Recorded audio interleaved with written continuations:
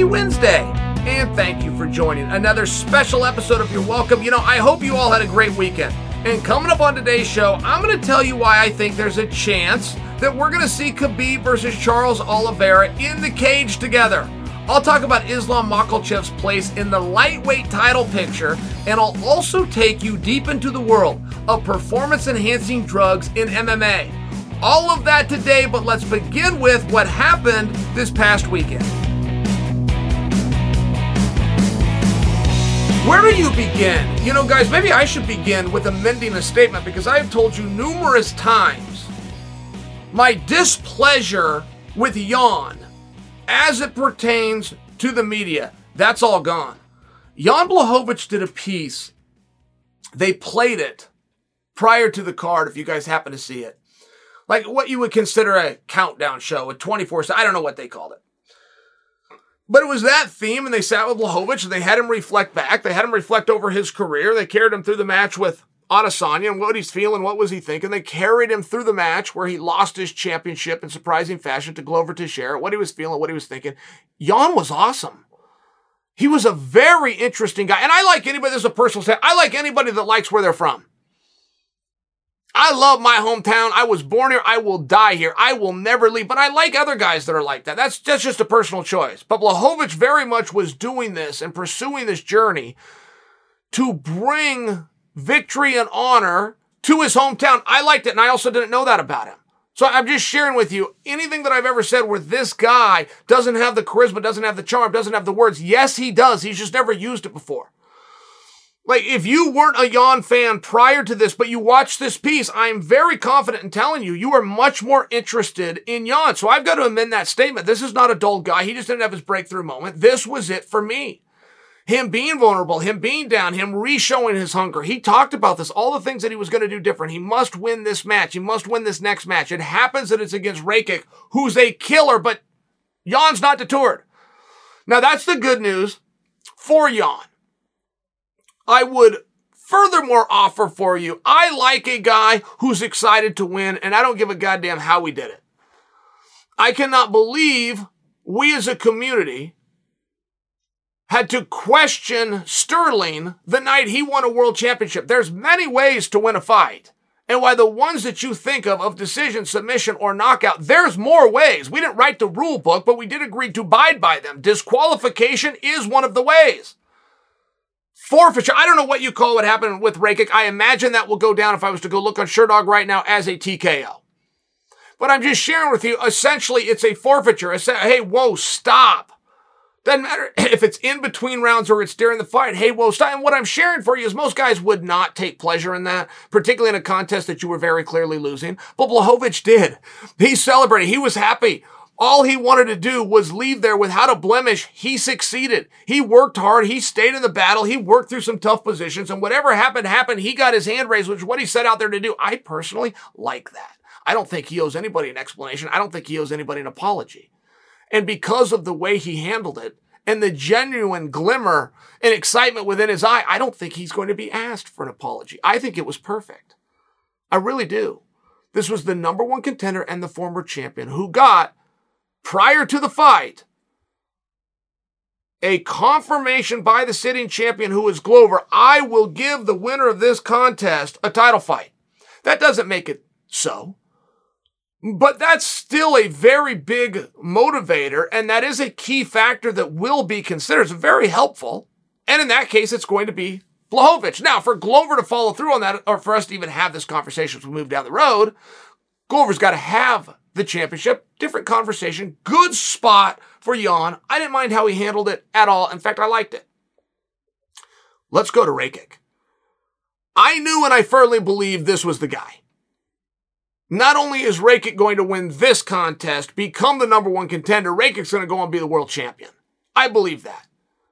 I like his style. I like his activity. I am impressed with his power. He's also got a great body for that division. He's got just enough height, just enough size, just enough strength. Like, there's a lot of things in Rakic's favor. And he has always looked spectacular, but this is going to be a tough one. This is a former world champion. This is the number one guy in the world. How are you going to do? Rakic, great. Rakic won every part of that fight. Rakic's taking Blachowicz down, which nobody else has succeeded in doing. And don't think you have to correct me, tell me Blachowicz has been down before. Rakic was able to do it. Rakic was getting it done on his feet. Rakic was kicking ass. Like, as good as I thought Rakic was going into this contest, all it did was solidify it, but maybe almost make me think, hey, that guy's a little bit better than I gave him credit for. I thought he was going to be the next world champion. Rakic is that good, and he proved it in this contest, at least for me. Is that not what everybody else saw? This was a very dominant fight by Rakic.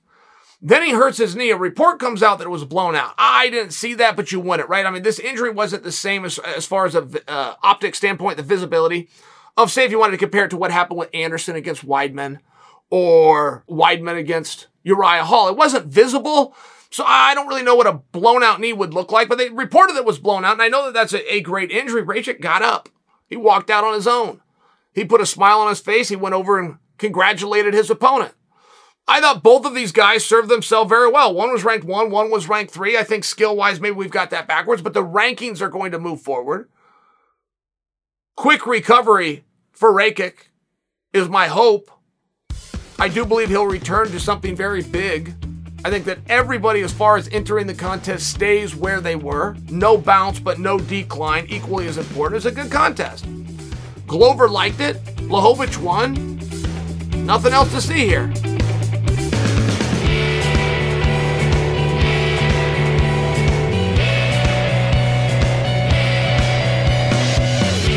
So the light heavyweight division is something that Jon Jones knows a thing or two about. And when it comes to Jones, there's a lot of speculation about his future during his long layoff from the sport. And we continue that speculation today. Jon Jones had a teammate come out. I believe the gentleman's name was Castillo, his last name. He came out over the weekend. He just said, John's got 3 more fights in him. He's going to do 3 more fights. He's going to ride off into the sunset. Now, what does that do for you? Because it does something, right? I mean, they're not all home runs. You don't have to love it, but I feel like it's a double. The laws of scarcity are extremely real. So now we've got a scarcity of Jon Jones. Typically in this sport, I would encourage somebody very strongly to stay away from it. I have seen guys who have announced prior to having an opponent that their next fight is going to be their last fight. That's always a missed order. Get the fight, then say it's going to be my last. Very important that you do it that way. If you say it's going to be your last, there's no promoter in the world that wants to help you. There's no promoter in the world that wants to see you go out on top. That's just not how that game is played. You don't shine up a guy for somebody else that's going to go off into the sunset. It's his job to do that, right? I mean, that's the battle going forward, but you shine up the guy that is going to be back tomorrow. Very basic, very obvious, but I see guys get this one wrong all the time. This next one's going to be my last one, and then they go and get the match. It's very unfavorable, and they go get beat up, and now they're done. And so I always encourage guys, don't ever say that. Like, if you've got 3 left and you're not the champion, but you'd like to be, if we take you at your word and we have good reason to believe that your words are accurate, who's going to put a belt around you? Who's going to main event you? Now, it's very different when Jon does it. It's extremely different. Quite frankly, I've never seen it done. So I don't know that I fully have an opinion, but it did do something for me, and it did something to the positive. I mean, even we're going to call it a double, it's something. Can we agree on that? It's very different when Jon does it. I only say it because his next fight's for a title, and we all know it. His next fight does not need to be favorable. There's no such thing. It's Jon Jones. What are you going to do? So I do think that it's interesting. I do not know that I buy the 3-fight business. I don't know that anybody would know, but if you look at the age of Jon Jones, what is he, 35 now? He'll be 36. He'll be 44 at the rate that it takes him to do 3 fights. But, you know, in a realistic scenario, he's going to be 36 right off into the sunset. I don't know. If I was to predict for you, Jon Jones, sitting champion of the world, cleaned out 2 divisions now, right? If he doesn't have it, he's going to clean out the divisions. If we're talking 3 fights from now, he's either already fought Francis or Francis is dead and gone and we're not ever going to see that. I can't imagine that he'd want to leave. I mean, in all fairness, for the pay that you could get and the work that you're going to be asked to, look, guys, this experiment is going to go up in smoke if Stipe Miocic doesn't sign the contract. It's over. I mean, in all fairness, the experiment of can this great fighter who couldn't draw for years go and become this massive pay-per-view star in the sport, that is gone in smoke if we don't have Stipe. And the only help that Stipe is, it just gives us a little bit more time to find the next guy. I think the next guy is there. I think he's discovered. I think he's under contract right now. I think that heavyweight is a very tough division, but that isn't the perception of it. And whether you're very tough or not, to be compared to Jon Jones, right? The guys at 205 pounds were very tough. There was just such a gap that the media and the fans couldn't get their curiosity. If you don't have Stipe and Francis is out, and Francis is out, whether that contract comes back around or not, he's out with an injury. So now we're kicking the can. We're going to get Francis back. We're going to get Francis and John together. We're going to kick this can to 2023. Okay, I mean, I'll stick around. No problem. 2023 will be here a little quicker. You see the problem? So then even if you get Stipe, this is a placeholder to get something else done. You'll keep hope alive. You'll cling. Maybe we get the Francis deal done. Maybe the timing works out. But it's still one of these things. Now, absent of Francis and for whatever reason not having Stipe as of yet, what do? There is only one match that could give John problems, where John's really going to have to work. He's going to strategize, he's going to work, he's going to run into a couple of positions. That's just Curtis Blaydes. Nobody is clamoring to see Curtis Blaydes versus Jon Jones, but I'm sharing with you the only one on paper that would have a chance of doing anything. And I'm not even saying win. I'm not even saying upset him.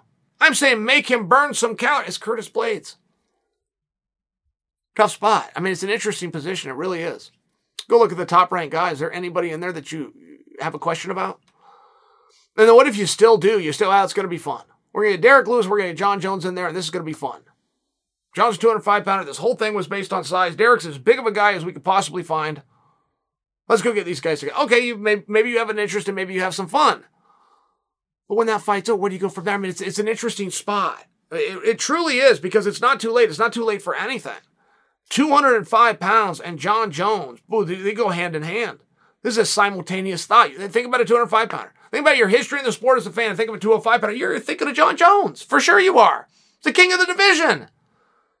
The division lost its interest, at least for Jon. Jon lost interest within the division. That's a fact. Jon may now have an interest. He might. He needs to hear from you. Jon's waiting to hear from you. If I'm wrong and this is totally wrong, let Jon hear it. Say Chael's got this whole thing backwards and it's 205 pounds and Tuivasa versus Jon Jones is a dream fight and now we've almost got, okay, but let him hear it. If you agree with me and the Prohaskas of the world and the rematches with the Glovers and the Rakic and boy, this Blachowicz sure is interesting, let him hear it. It's not too late for anything. Nothing is signed, nothing is done. And not for nothing, but Jon did this entire experiment to attempt to please you guys. Maybe he's never said it, maybe he's never made it that obvious. This is for you. You showed, and he heard you loud and clear, that you lost interest after he had ran through 205 pounds. So he's coming to a new division. This is for you. If that's where you want him, great. Start making the matches. I have a feeling you quickly dismissed my commentary about Curtis being the most interesting one. I have a feeling that you're not ready to open your eyes yet that we don't have Francis. I have a feeling that you aren't aware that in the absence of Stipe, which is where we currently sit for unknown reasons, Team Stipe has always been very tight-lipped, and quite frankly, I haven't reached out. Maybe if I reached out, I get a very direct and quick answer back, and I just haven't done that. What are you going to do with him? Who are you going to put him with? Where do we go from here? What is the delay? If he was hot enough on his own, there wouldn't be a delay. There's plenty of bodies. Get somebody that can fog a mirror and put him in there. Like, no, this needs to be done the right way. There's a responsibility. Jon Jones is an extremely dangerous human being who cannot just from a responsibility standpoint put him in there with anybody. Jon Jones, take the number one guy in the world and send him to the emergency room. You don't want to see him in there with number 5. Trust me. You don't want to see that. So what do you do? Who are you going to put him with? What is the delay on the Stipe fight? Now we're being told that he's got 3. Being told you got 3 from a guy that's trying to sell some tickets. We've seen this a million times. Being told you've got 3 from the best fighter to have done it, who's about to emerge in a new division. It is interesting. I'm not calling it a home run, but I'm saying he got on base. I want to know what you guys think. 3 fights left for Jon Jones. So moving on from one of the all-time greats to another, let's talk about Khabib. Now, a lot of you guys ask me if I think we'll ever see Khabib in the cage again. So let me attempt to answer that for you. Khabib versus Oliveira, right? And we're not ready for this conversation yet. Like, I've noticed that this isn't out there. I will find it sparingly. I'll see the kids in the forums on the underground sparingly bring it up. But someday it will be hot. I mean, you guys will remember, was it about 8 months ago? St. Pierre versus Khabib. But if somebody wanted to redo that conversation right now, boom, that would blow up overnight. Like, that's one of those topics that could be red hot anytime somebody wants to make it hot. We're not there with Khabib versus Oliveira. But could we be? And all it is a discussion. When you're talking about it's very relevant that you understand this. When you're having who's the GOAT? There is no tournament for GOAT. There's not even a belt or a plaque or a t-shirt that comes with it. It's just an argument. That's it. If you can get more people on your side, you win. It is straight up democracy, right? I mean, it is a popularity vote, the end. The end. But you will be confronted with certain things. Charles Oliveira, Khabib, 2 common opponents. Both of their last 2 opponents. So very relevant. Very relevant. You tell me MMA math doesn't work. MMA math works all the time. Now, Charles Oliveira beat Dustin Poirier 61 seconds faster than Khabib did. That's true. Charles Oliveira beat Justin Gaethje 4 minutes faster than Khabib did. That's true.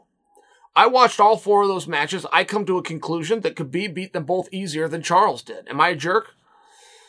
Am I? I mean, I just got confronted with the one thing that won't lie, which is numbers, and I am disputing the numbers. As a matter of fact, you have not heard the words that I just spoke until you just heard me speak them. Nobody else has brought you the fun fact of 61 seconds faster for Charles over Poirier. Nobody has brought you the fun fact of 4 minutes. It's 4 minutes and change faster for Gaethje, favoring Oliveira against Khabib. But it did seem as though Khabib, even if he took his time, mauled and dominated in a much different fashion, easier. That's my opinion. It's my true opinion. My true opinion. The numbers are against me. That's my true opinion. And when you talk about numbers, one of the reasons we're not here yet, but when you do talk about numbers, Charles Oliveira has won his last 11 fights. Do you know how impressive that is? At 155 pounds, that might have spread a little into 45. I'd have to go back and check when he changed. Do you know how hard that is? Can we all agree that that's amazing? Can we all agree 11 of your last 11 is jaw-dropping, mind-blowing, pat on the back, great? Can we? Okay, great. Because then you're going to get confronted with the fact that Khabib did that same thing, but he did it 29 times. Do you see the problem? So we're not there yet. But we could get there in a real hurry. We could get there very rapidly. You bring in Conor McGregor versus Oliveira. The number one thing that you're doing is bringing yet another opponent that Khabib had, which just adds to the MMA math. What you want to do it is up to you. I'm not telling you how to decipher that or how to interpret that. I'm just telling you that that exists. And I think it's a good starting point because there is another narrative out there that also has not gained massive steam, but it exists. And I think with time and the right pieces coming into place, I do think that it will be a much hotter topic, which is, will Khabib return and take on Charles Oliveira? We're all of the mind of no, because Khabib has told us that, and Khabib has been very candid, and Khabib has said how great Charles is. Like, there was no problem anywhere. There's no heat between those two. Charles has never called for Khabib. Khabib has never called for Charles. We're trying to interfere. We're trying to do it. And there is the smallest little door that has been opened by Khabib. Khabib was trying to get Islam to fight with Conor McGregor and did not think that Conor would want to fight Islam. So Khabib, to sweeten the pot, said, if that fight happens and Conor beats Islam, I will return and I will fight Conor. Now, as much as you want to think that that was in passing, that's not how Khabib works. If it came out of Khabib's mouth, he will do it. So that actually was an offer to return. There was things that had to happen and there were stipulations on it and contingencies. But make no mistake, Khabib would have done it. And as small of a door as that is, what if Khabib, I mean, that one came out of nowhere. That one came out of absolute nowhere where Khabib all of a sudden shines a little bit of light through this door that we thought was absolutely closed. What if he did it again? He's trying to get an even bigger opportunity for Islam, the same guy. He's trying to get an even bigger opportunity right now, which is against Oliveira and be for a championship. So if he was willing to do it in a super fight, what do you call it against Conor? What do you call Islam versus Conor? A main event, a big match? What do you want to call it? it would seem as though perhaps he would do it again for Oliveira. So, I mean, as much as this door was shut, I'm fishing for something here, but I do think that there's a little bit of something, right? I mean, Khabib is a human being at the end of the day, and he is an animal like anybody else, like any other cage fighter. And if you put him in the corner the wrong way, he is going to come out swinging. I don't know what that is. I don't know for sure how you would do that. But I think that the discussion is real. I think if Islam was to come in just by example and get the jump on Oliveira, and I would be extremely curious, even before we got to that fight, I would be extremely curious what the line for that fight was. Because I will tell you with all confidence, 1 week ago, it was Islam, end of story. By how much is all we'd be wondering. Islam's for sure the favorite. By how much? Can he see 3-1? Probably right in there. Right in there. I'm not even sure he's the favorite now, let alone 2-1, 3-1. I'm not positive he would be the favorite after what Oliveira just showed us. Now, the line will have nothing to do with the contest, but boy, our anticipation and the way that we would view that match is very, very different now, isn't it? I don't think that this is a topic that's going anywhere, but I will also share with you, it's not a topic that's dead.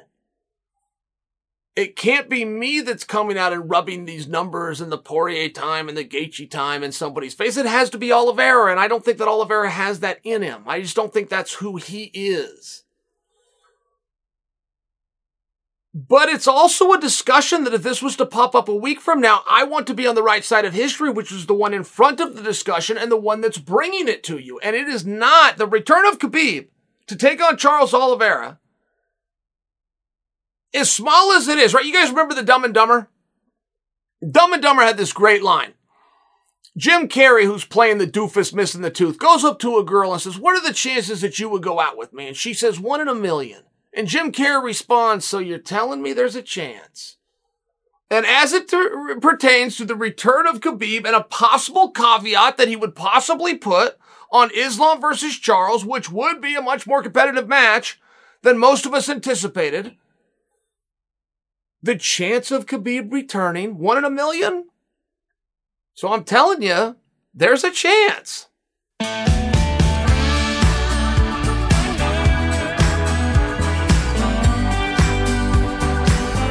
So as most of you remember, both Khabib and Charles Oliveira defended their lightweight titles against Dustin Poirier. And coming up in a moment, I'm going to talk about Poirier and who we might see him fight in the future. But before that, a quick word about today's sponsor. Does your lawn have weeds, bare patches, those annoying yellow pet spots? Sunday can help you solve all these problems and more the easy way. They've got everything you need, from fertilizer to seeds to weed control, and it's all delivered right to your door. I don't know about you guys, but my yard is a personal oasis. It deserves the best. Sunday helps you grow a beautiful lawn, control pests, and fight weeds without the toxic stuff.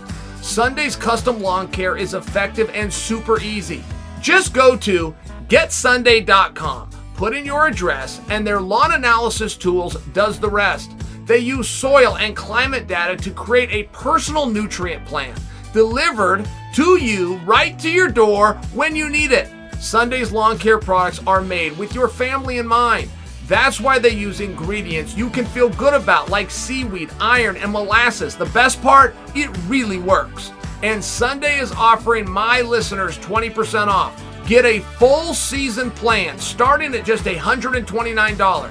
And you can get 20% off when you visit getsunday.com/Chael at checkout. That's 20% off your custom plan at getsunday.com/Chael. Poirier came out and he said that he has offered or even agreed to fight Nate Diaz a number of times. He's now calling out very aggressively, by the way, Colby Covington. My biggest takeaway is that Dustin has made up his mind that he's going to be a 170-pounder. I don't have any other evidence. That's all I've got. Dustin has been very active on social media, as you guys have seen, but then he even sat down and did a full interview. He talked exclusively about two guys, both of which are 70-pounders. So I think that we have our answer on Dustin. Now, if we don't have it and it's 155 pounds, it is glaringly obvious to me the fight that needs to be made, which is Dustin Poirier versus Michael Chandler. To me, that's the fight, and there's not a whole lot left to talk about. If we are going to 170, let's take a look at this. I like the idea. I would even throw Tony Ferguson in the mix. Regardless of what just happened with Tony, it was an excellent performance. He looked very good. If we're just having this discussion, we're moving a couple of guys up a weight class. It's their first time. I don't hate that idea of Poirier versus Ferguson. Probably not going to get my way, but I'll use that to ease into the idea. Of course, Nate versus Poirier works. Of course it does. And what did happen to that fight?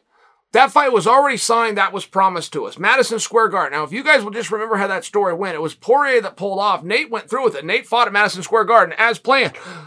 So we know that Nate will do the match.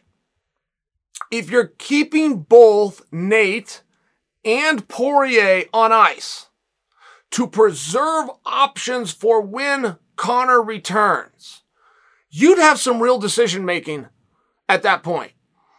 Right? Like if Nate Diaz is in the conversations, if he's on the short list for Conor McGregor at 170, we now know that Conor is going to be at 170, which is where you could insert Poirier at 170.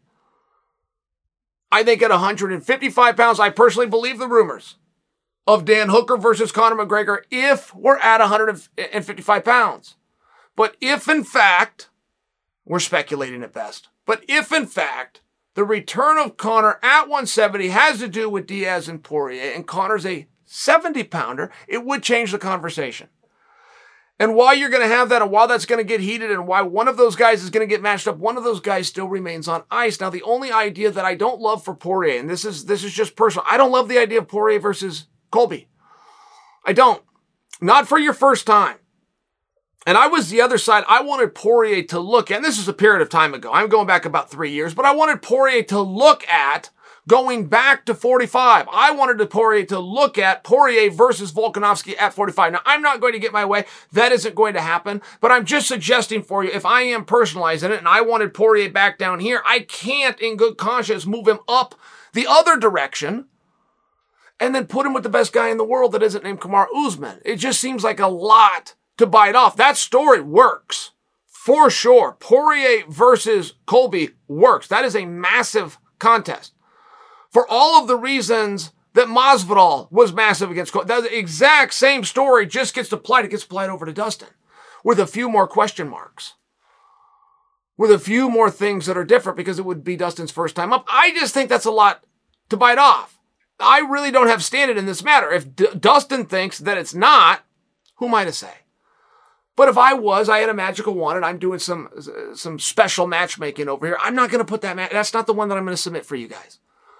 I like the idea of Dustin versus Nate. I like where his head's at. Dustin versus Conor, of course, makes a tremendous amount of sense. And why the hell not just do it at 170? Dustin doesn't want to pull down to 55. Conor doesn't want to pull down to 55. It's one of those things.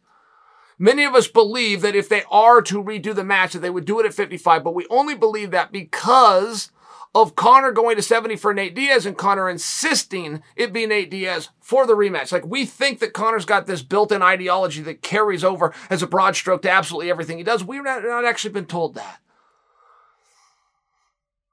And I do not love the idea of these are massive stars I'm discussing here. Come on, I threw out Colby Covington's name. I threw out Conor McGregor's name. I threw out Poirier's name. I threw out Nate Diaz's name. These are massive guys that look like they're willing to find each other. They're even willing to make concessions. They're making, at least Dustin Poirier is on the weight class. Well, I mean, these are guys that are very willing to get a deal done, to get a fight made. We're going to give them their way at some point, don't we? And if we don't give them their way, it does beg the question of why, which would not involve any kind of conspiracy. It would involve, if we knew why, we'd all learn something. We'd learn something about matchmaking. We'd learn something about the business. We'd learn something about the process. But for whatever reason, everybody's on hold right now. And that includes Colby. Colby has not spoken up. Colby has not been challenged by anybody. It was Colby's idea to fight Poirier in the first place. Now Poirier is coming out and said, fine, you know what? I thought about it. I've had a little bit of time. I would imagine that involves some training, some getting used to, some being in the gym with some other welterweights where Dustin finally got the confidence in the decision made that, yes, I can in fact go in here. As a matter of fact, I can go with the absolute number one guy. Like whatever happened there, I would find very interesting.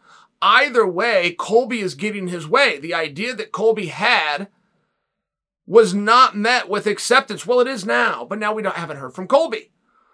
So the whole thing gets very weird, right? Like the whole thing is confusing. I haven't heard one of these guys with a bad idea yet. Connor's never going to let you know what he's going to do. He doesn't want you to know. He has fun with that. But I haven't heard a bad idea from Connor yet. Michael Chandler, I know I'm going down to 55, but he called out 3-4 different names the other night right on TV. I liked all those ideas. I liked every single match and every single name that came out of his mouth. Nate Diaz, anyone, anywhere, anytime, as long as the time could be as soon as possible. I like everything that I'm hearing, but for some reason we don't have enough direction. It's like for some reason we just have too many options. I read a book one time. It all has to do with the problem of choice.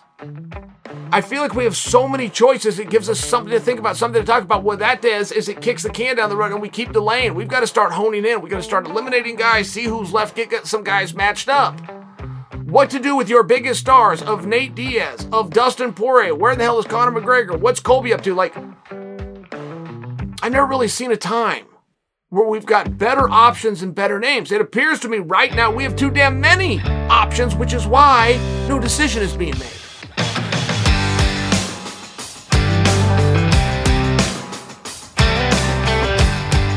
Now, since Oliveira lost the belt a few weeks ago, there's been a lot of talk about the lightweight title picture, and there's one fighter in particular whose name is top of mind for a lot of you right now.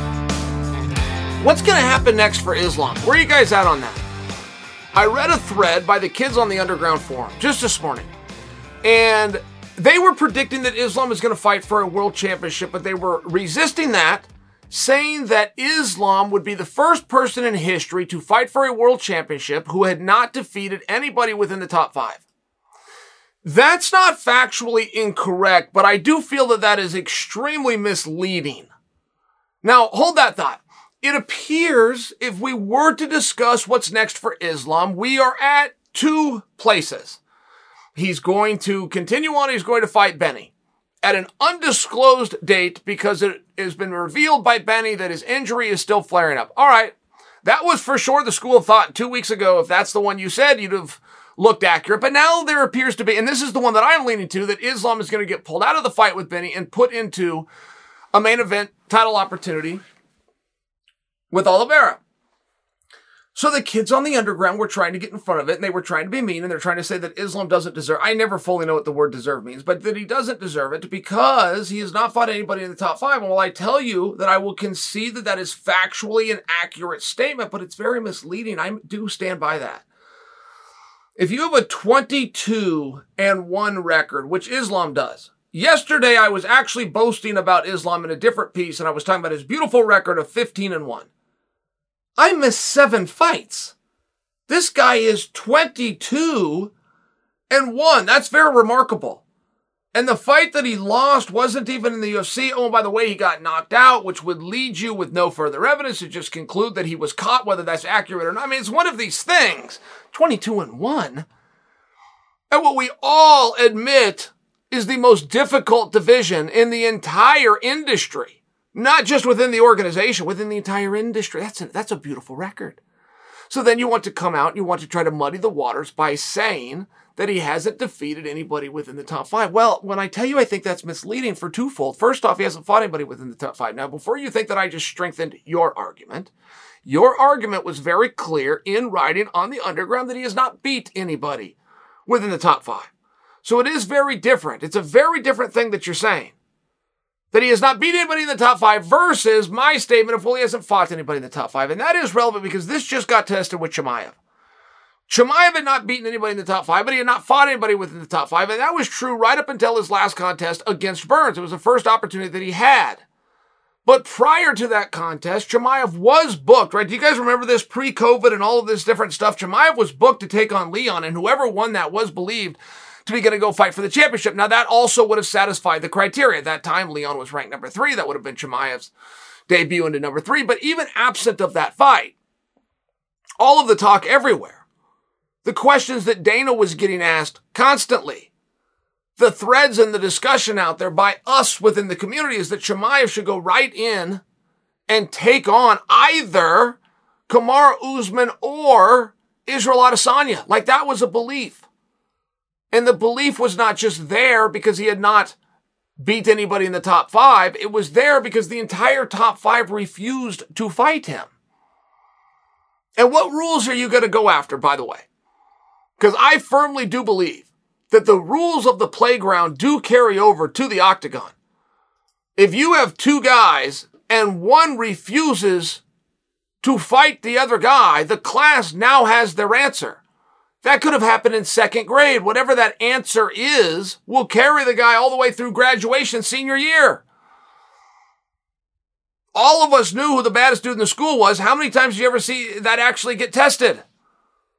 It's very real. It carries over to the octagon. If Islam is willing and wants to fight the number 2 guy, but he won't give him the match, I'm talking about the number 2 guy, we've got our answer. We don't have to see it.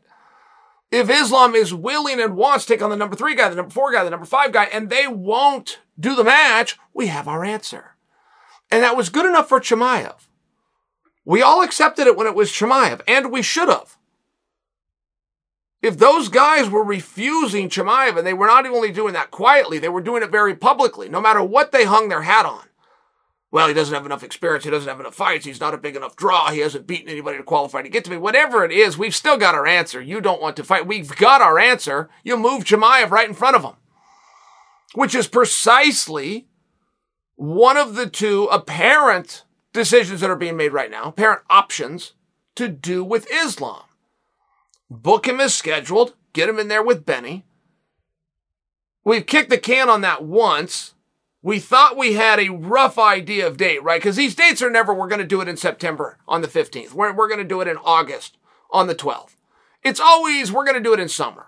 We're going to do it in the fall. We're going to do it, right? It's like this broad stroke to start with. So when you get this can kicked and you're a prize fighter and you're Islam Makhachev, do we just keep on making him wait to preserve and go and do a fight with Benny that, in all fairness, most people don't want to see anyway? I get that we do. I get that the hardcores do. In fact, that's not some kind of a mega fight that you put a guy on ice and you make him wait for. Or do you pull him out and put him into a world title fight? Because we've already been given our evidence. When number 2 and 3 and 4 refused to fight him, we've got our answer. He's better than you. Move him right past him. I don't know. I'm just here to tell you that the statement versus the reality are very different. Having not beaten anybody in the top 5 is very different than he has not fought anybody in the top 5. Trying to fight all of the top 5 guys and having them refuse to fight you, not to mention having a more beautiful record and more decisive outcomes than any of them at some point does matter. So the statement's true. Islam could be the first guy to fight for a title who has not fought anybody, has not beat anybody in the top 5. That statement could be true, but you're going to have to put an asterisk and you're going to have to amend it to the idea that nobody in the top 5 has offered or been willing to fight Islam.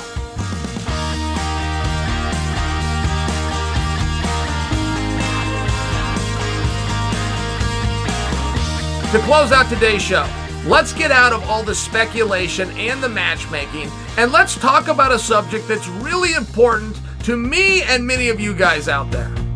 All right, guys, the other day we were talking about PEDs. We were talking about PEDs in MMA. We were crediting how few of them there are, that the culture has very much changed, but we still see it. What do you do? When I tell you that a Chael Sonnen eye test is 100%, I say that with absolutely no exaggeration. It is 100%. And just to give you any kind of a spoiler alert, like, this isn't a former user that's turned advocate. There's not like a point in this video where I start naming names or I even start giving you enough information that you could reasonably connect dots. I've read plenty of comments with plenty of guesses. They're light years off. I got every word that's coming out of my mouth very well rehearsed. I am not going to get jammed up here, but that's not what I want to do. I'm not attempting to get a whole bunch of people caught. I'm attempting to have a very meaningful conversation on how is this happening, because you've only got one real operating theory, which is the guys that are doing it keep their mouths shut. Okay, that's it. They got their gimmick down.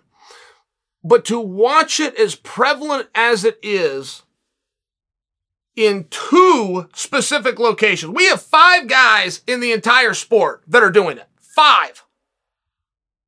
Except for the 2 locations. It's across all of them. It's very rare.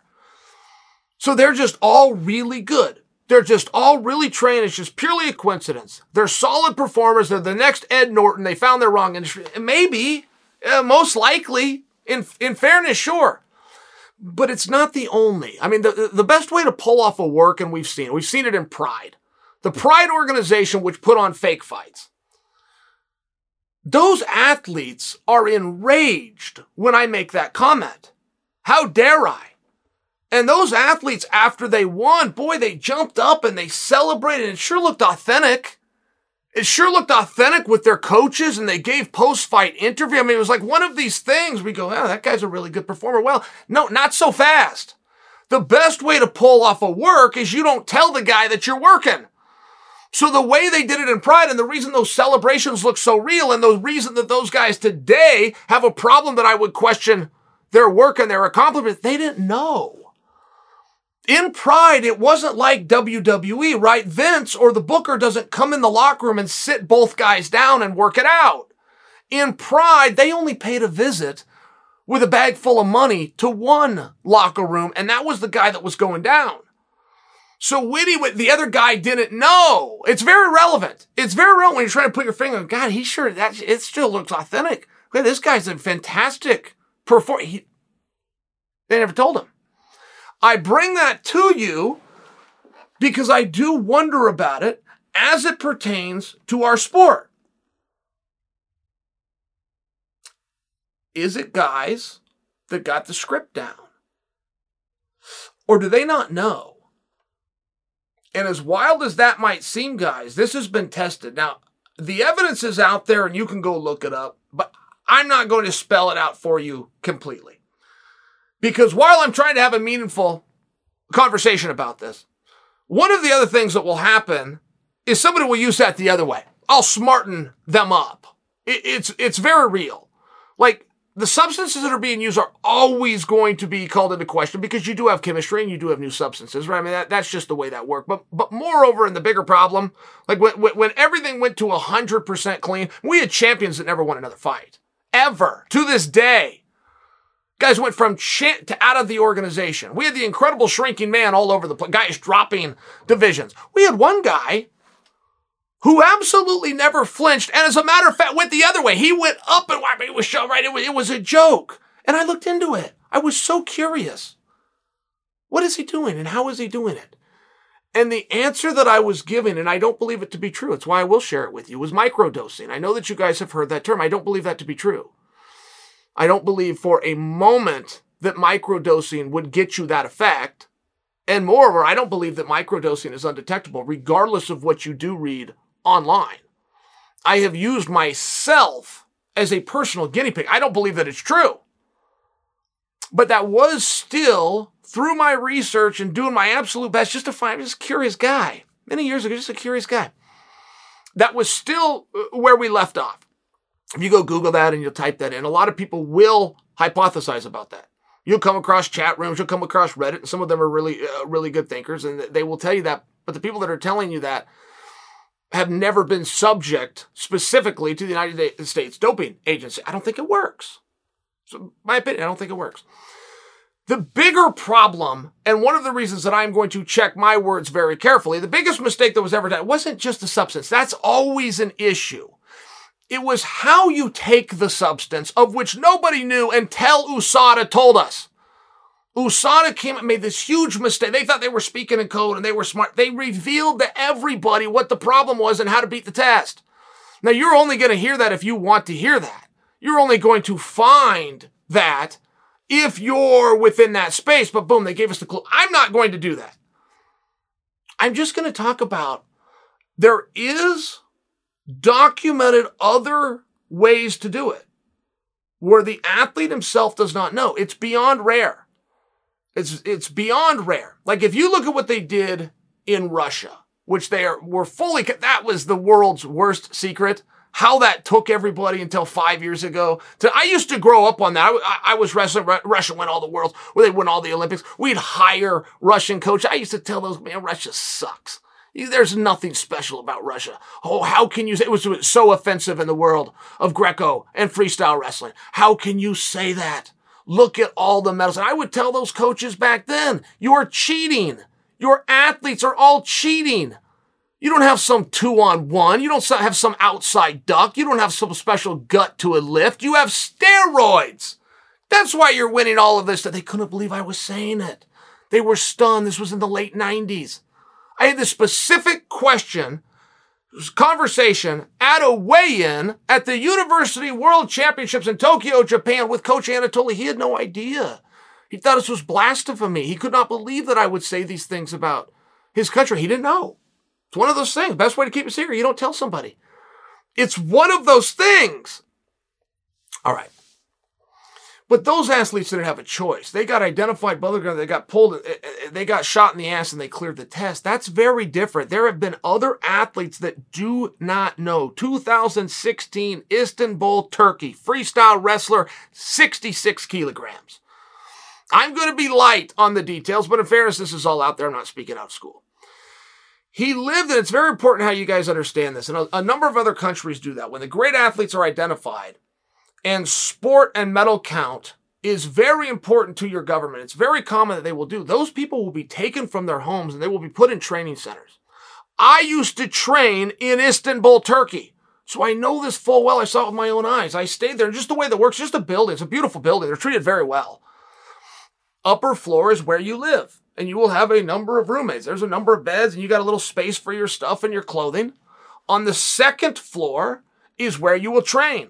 That's where the mat room is, and the ropes, and the weights, and the sauna, the locker rooms, and the showers, these type things. On the bottom floor, there's classrooms and a kitchen.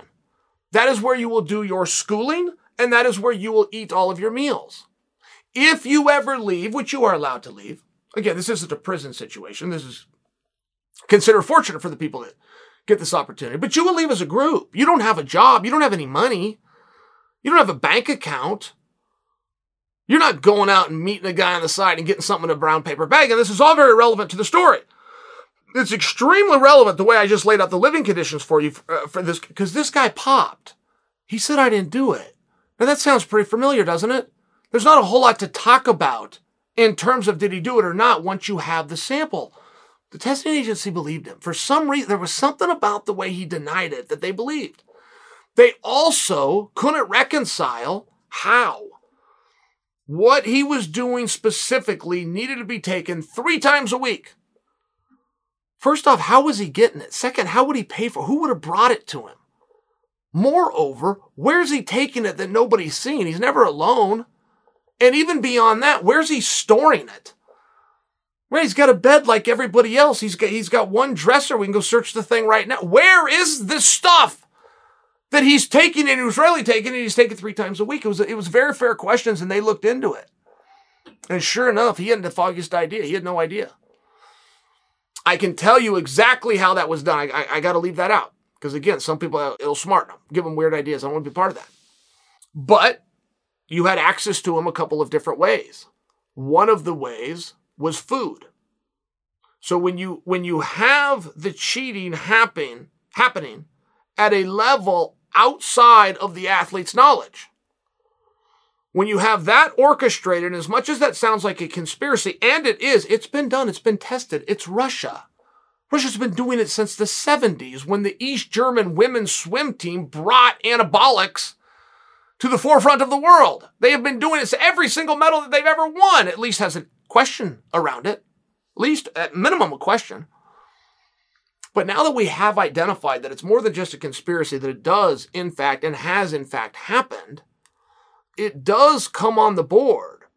It does remain one of your option of how these guys could swear to God up and down and sideways and be a perfectly honest guy and do it with a performance that you believe. He doesn't know.